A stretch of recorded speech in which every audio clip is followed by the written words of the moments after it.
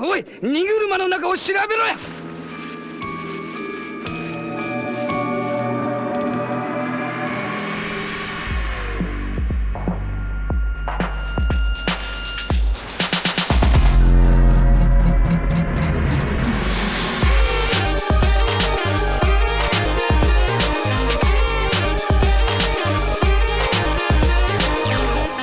Ahoj, já jsem Standa Biller, začal nám advent, budou Vánoce, mám rýmu, venku mrzne a sněží, což je vzhledem ke klimatickému rozvratu v tuto roční dobu vlastně netradiční a proto se dnes budeme věnovat Andreji Babišovi. Může se asi zdát, že to, co říkám v tomhle sledu spolu nějak kauzálně nesouvisí, nebo že není důvod, proč bychom zrovna dnes měli umřít s Andrejem Babišem, ale holt taková nesouvisející a náhodná je už i politika a vůdce nejsilnější opoziční strany Andreje Babiše.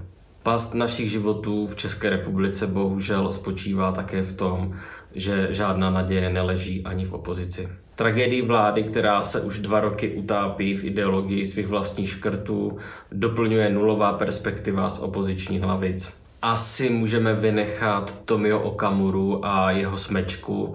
U něj jsme, myslím, všichni spíš rádi, že při pohybu na veřejnosti nosí kalhoty a používá nejspíš záchod a zatím nikoho nepokousal. Co se týče Babiše, tak Andreje Babiše postupně opustili úplně všichni, jejíž mentální schopnosti přesahovaly dovednost vybrat si z poledního menu v poslanecké kantýně.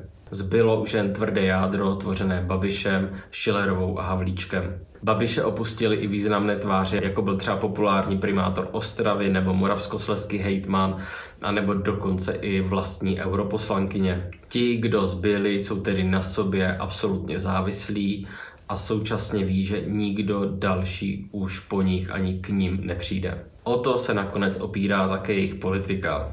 Nicméně ta může být u voličů úspěšná také díky nebo kvůli tomu, že je laťka posazena prokladě nízko. Je navíc smutnou tradicí české parlamentní demokracie, že zatímco vláda se snaží za každou cenu zválcovat opozici, opozice se snaží na druhou stranu zablokovat všechno, co dělá vláda. A to často pokračuje i po výměně rolí, jako když třeba nová vláda Petra Fialy zrušila EET, i když proto vlastně navzdory tomu, co si spousta lidí myslí, nebyl v zásadě žádný relevantní důvod. Rozpočet přišel o dnes tolik potřebné a chybějící miliardy, jejichž počet vlastně neznáme a vláda to udělala jen proto, že mohla. Dlouhodobou charakteristikou vlád a opozice je vzájemná zášť, jako by se nad spolu nespravovali jednu malou bezvýznamnou zemi po ten krátký čas, kdy jsme náhodou všichni zrovna naživu. Ta zášť je ale o to zajímavější, že vláda ani opozice, ať už je jejich složení v podstatě jakékoliv, tak nemá žádný relevantní program, vizi nebo ideu budoucnosti. Jde jen o souboj několika marketingových hesel typu stát musí šetřit sám na sobě a hlavně slušnost versus a bude líp nebo aby se měli všichni líp, já už vlastně ani nevím. A to vše je ještě doplněno o obří ega, která vyplňují tu obří prázdnotu uvnitř nich. Nicméně neschopnost opozice vytvářet a generovat nějaká vlastní témata a řešení se pak překlápí po výměně vlády do neschopnosti nové vlády vlastně cokoliv udělat. To jsme ostatně viděli, když pravice seděla v podstatě 10 let v opozici, aby poté, co se před 2 lety chopila moci, neměla reálně připraveno vůbec nic. A tak vlastně 2 roky řeší, jak zalepit tu obří díru v rozpočtu, kterou v podstatě omylem, ale záměrně prosadila ODS s Babišem a s Okamurou, zrušením superhrubé mzdy.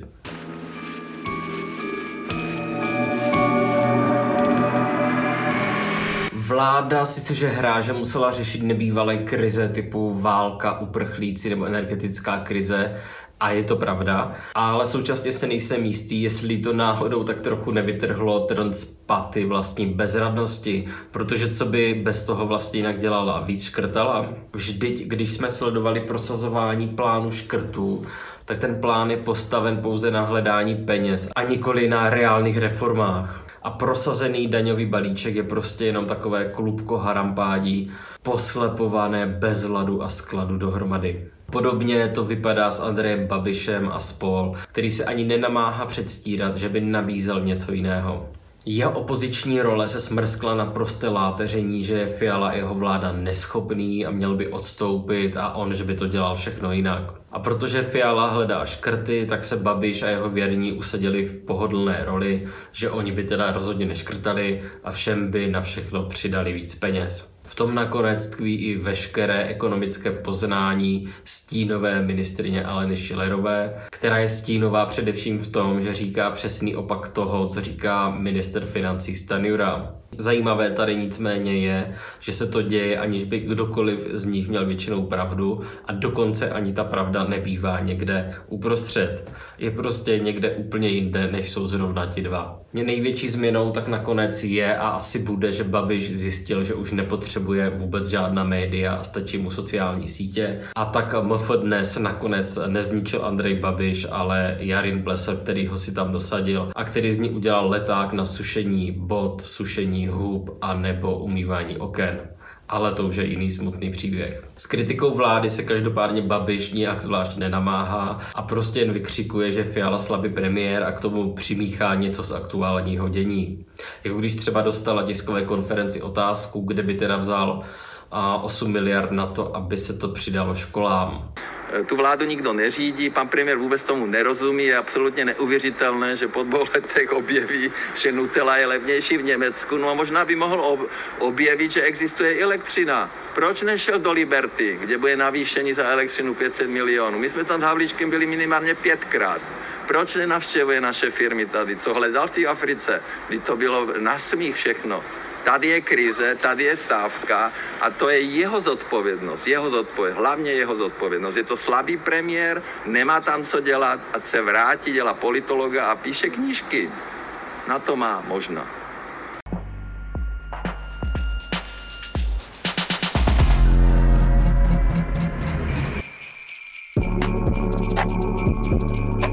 Hledáte originální dárek k Vánocům a zároveň chcete podpořit naši redakci? Kulichy, šály, tašky, trička, knížky, to všechno najdete na našem e-shopu. E-shop denikalarm.cz. Pořešte Vánoce s alarmem. おい、荷車の中を調べろや。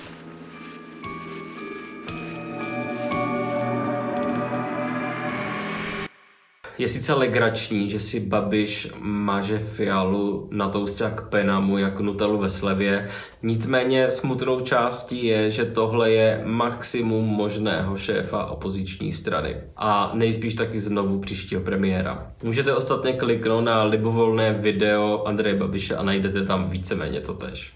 Ano, to je on, náš premiér. Náš premiér, který neřídí tu vládu, nikdy nejednal samostatně s odboráři, který dělá ostudu v zahraničí, v Izraeli, v Africe a všude, je směšný člověk, u kterého jsme si mysleli, že je z jiné planety. Ne, on je z jiné galaxie a měl by okamžitě skončit, aby ničení naší země skončilo.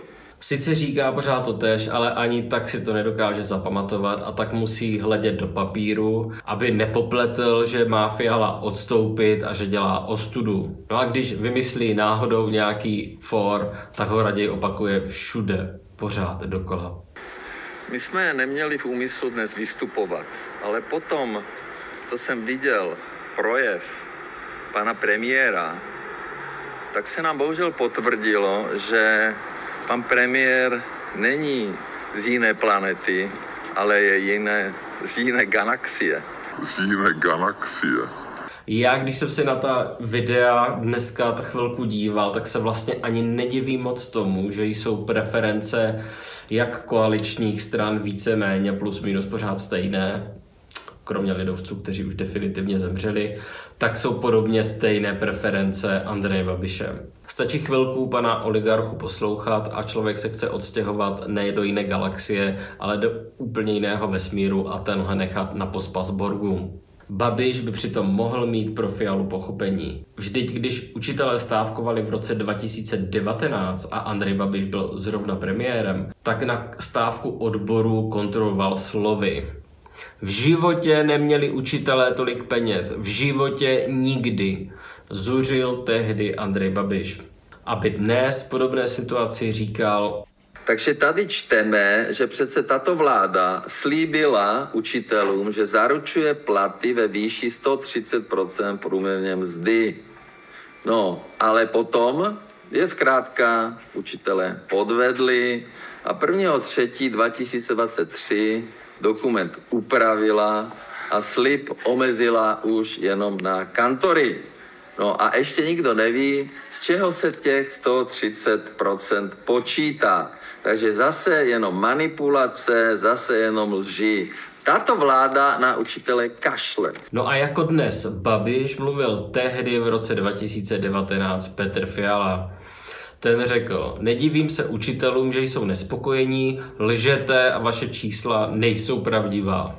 Tenhle týden pro změnu Fiala zuřil, pokud tedy připustíme, že je Petr Fiala schopen zuřit nebo prožívat jakékoliv jiné emoce, u své stávky učitelů. A tak se raději procházel kravínem, než by debatoval se stávkujícími. No a tehdejší šéf lidovců a dnešní ministr zemědělství Marek Výborný, tak ten o stávce učitelů v roce 2019 řekl: slib pro učitele tady byl, ale když ho jednou vyslovíte, tak ho dodržte. Je to neustále zklamávání veřejnosti a učitelů. Dnes stejný Výborný o současné stávce učitelů v debatě řekl, že mají učitelé peněz dost. Tomu pro změnu v této debatě nerozuměla paní Dostálová od Andreje Babiše a současně také nejspíš jeho budoucí europoslankyně. No ale zpět k Babišovi. Ten své sociální sítě zaplavuje zvoláními, co všechno dělá vláda špatně. Všechno. Jeho program je přitom stále stejný. Aby se všichni měli dobře, aby všem přidal víc peněz a hlavně by nezvyšoval nikomu daně. Pokračoval bych v těch našich projektech. Národní boj proti rakovině, výstavba onkologické nemocnice v Praze, reforma psychiatrické péče, investice samozřejmě, navyšování peněz do sportu, do kultury, vlastně rekonstrukce památek, nová scéna je připravena, že to tam mají, proč to neudělají. A další věci, tak my víme přesně, co máme udělat. No a důležitý je samozřejmě rezort Ministerstva práce a sociálních věcí, protože sociální péče je potřeba další lidi, navyšovat ty příjmy, postarat se o lidi, populace stárne, podpořil bych bytovou výstavbu, musíme podpořit mladé rodiny, aby měly děti, aby měly ty děti kam chodit, do školek, do škol, sportovat, aby sportovali. Takže ty věci, my jsme hnutí tady proto, aby lidi měli lepší život. To jsme vždycky dělali. Jaký marný boj to byl pro Fialu vyrobit rozpočet a nezvyšovat daně, jsme pozorovali v uplynulých 2 letech. Babiš vlastně slibuje totéž, ale mnohem víc utrácet. Jinou vizi, program nebo ideu nějaké budoucnosti nemá. V tom si jsou nakonec s Petrem Fialou alespoň v něčem trochu podobní. Oj, niguruma no naka o shirabero ya!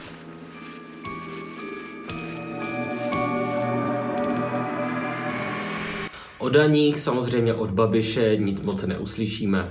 Vždyť je to spolu s fosilními oligarchy on, kdo na současné krizi a inflaci extrémně zbohatil. Současná parlamentní opozice je pak k vládě asi takovou alternativou jako vrtání kolenek bolesti zubů. No, nejspíš budeme mít obojí. Budoucnost může být dobrá, špatná nebo česká. To je dnes asi všechno. Já se budu těšit příště, snad se do té doby více uzdravím. A pokud jste to ještě neudělali, tak určitě se prosím zapojte do naší probíhající předvánoční, sváteční, vánoční kampaně na podporu Alarmu, protože, jak víte, Maruna má pořád hlad a taky existuje velká naděje, že by mi redakce pak pořídila lepší mikrofon, abyste mě konečně pořádně slyšeli, což nevím, jestli je zas taková výhra, ale to nezjistíte, dokud to nezkusíte. Díky, zdar příště.